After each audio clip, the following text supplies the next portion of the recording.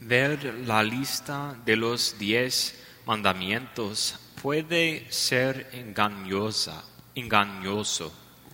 Muchos en el mundo de hoy simplemente ven la religión como un código moral y una lista de lo que se debe y lo que no se debe hacer. Algo como los 10 mandamientos representa para aquellos que han rechazado la religión una confirmación de que la religión solo tiene el propósito de atarnos y limitar nuestra libertad. Para ellos la religión no es más que algo que se usa para mantener el orden en el mundo, obsoleto y innecesario.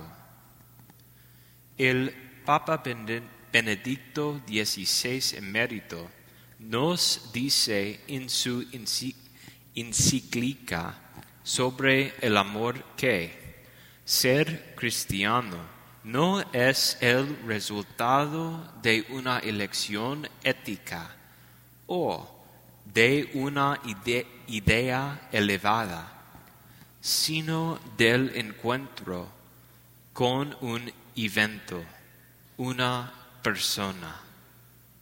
El cristianismo se trata de un encuentro con Jesucristo y su obra salvadora.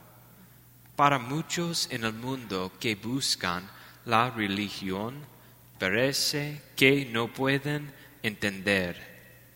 Esto es cierto incluso para algunos que profesan ser cristianos. Nunca verán lo que pueden disfrutar. También hay muchos elementos misteriosos del cristianismo.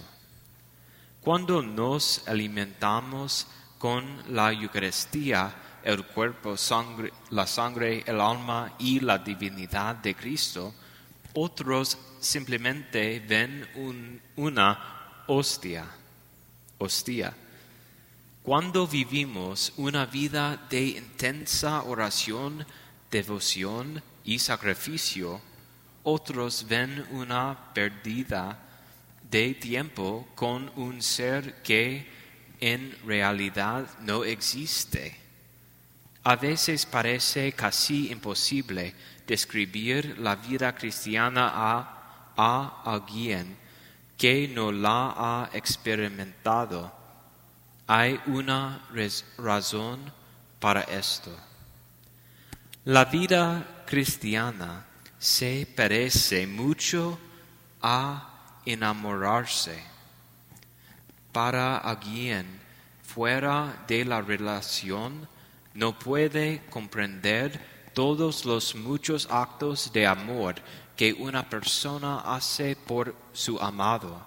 Simplemente lo ven como una pérdida de tiempo.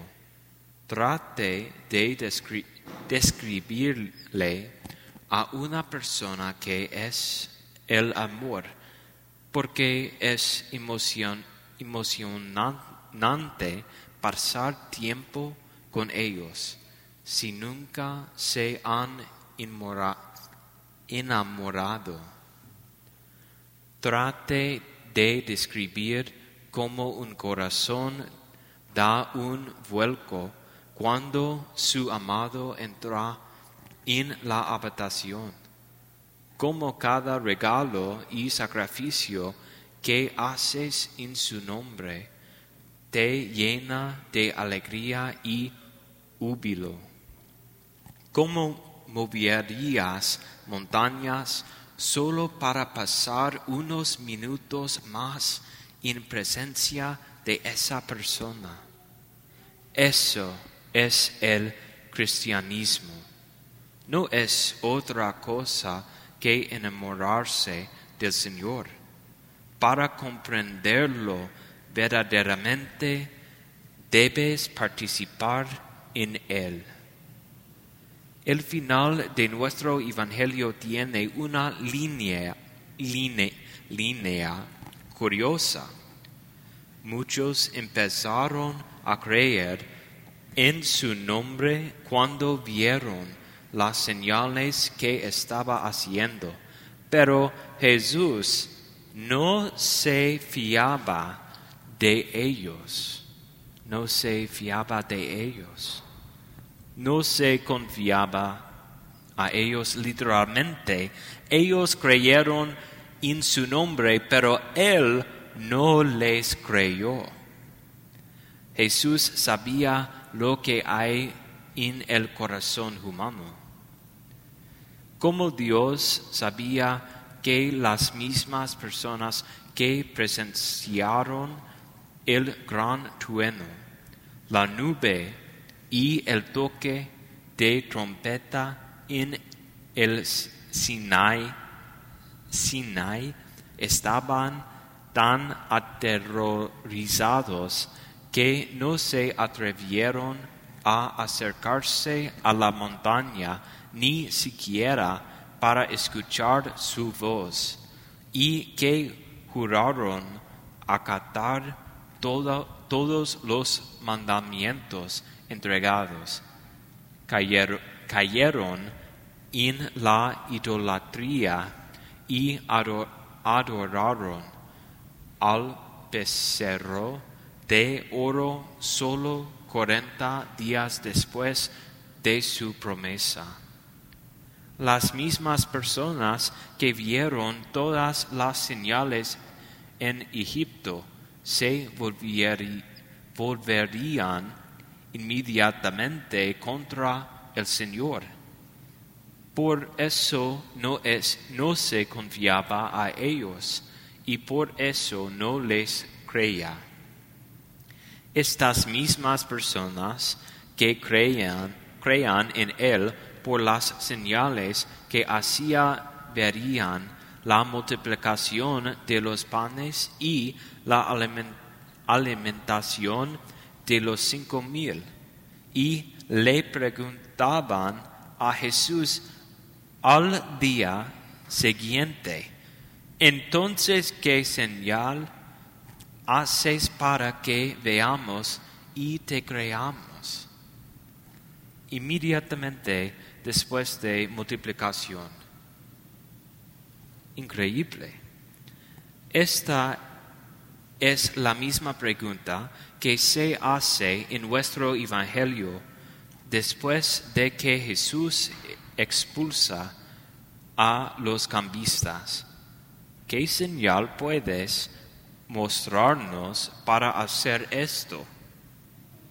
San Pablo tiene bastante razón cuando dice: los judíos exigen señales y los griegos buscan sabiduría, pero nosotros proclamamos a un Cristo crucificado, piedra de tropiezo para los judíos y necedad para los gentiles. La señal que Jesús da a los judíos después de la purificación del templo no es otra cosa que la cruz, su muerte y resurrección. Destruid este templo y en 3 días lo levantaré. ¿Te has preguntado siquiera por qué Jesús no convocó a legiones de ángeles para mostrar su poder, o por qué no apareció transfigurado para que todos lo vieran? ¿No sería mucho más efectivo para conseguir seguidores? La razón es que Él sabe lo que hay en el hombre. Él sabe que esa creencia solo durará un tiempo. Por eso busca discípulos que le respondan con fe. Cuando casi todos sus seguidores se van después de su enseñanza sobre la Eucaristía, él pregunta si sus discípulos también se irán. Pedro, en representación de los 12, simplemente dice: Señor, ¿a quién iremos? Tú tienes palabras de vida eterna. Pedro no comprende la Eucaristía. Quizás ni siquiera sepa que Jesús es Dios todavía. Pero Pedro se ha enamorado de la persona de Jesucristo.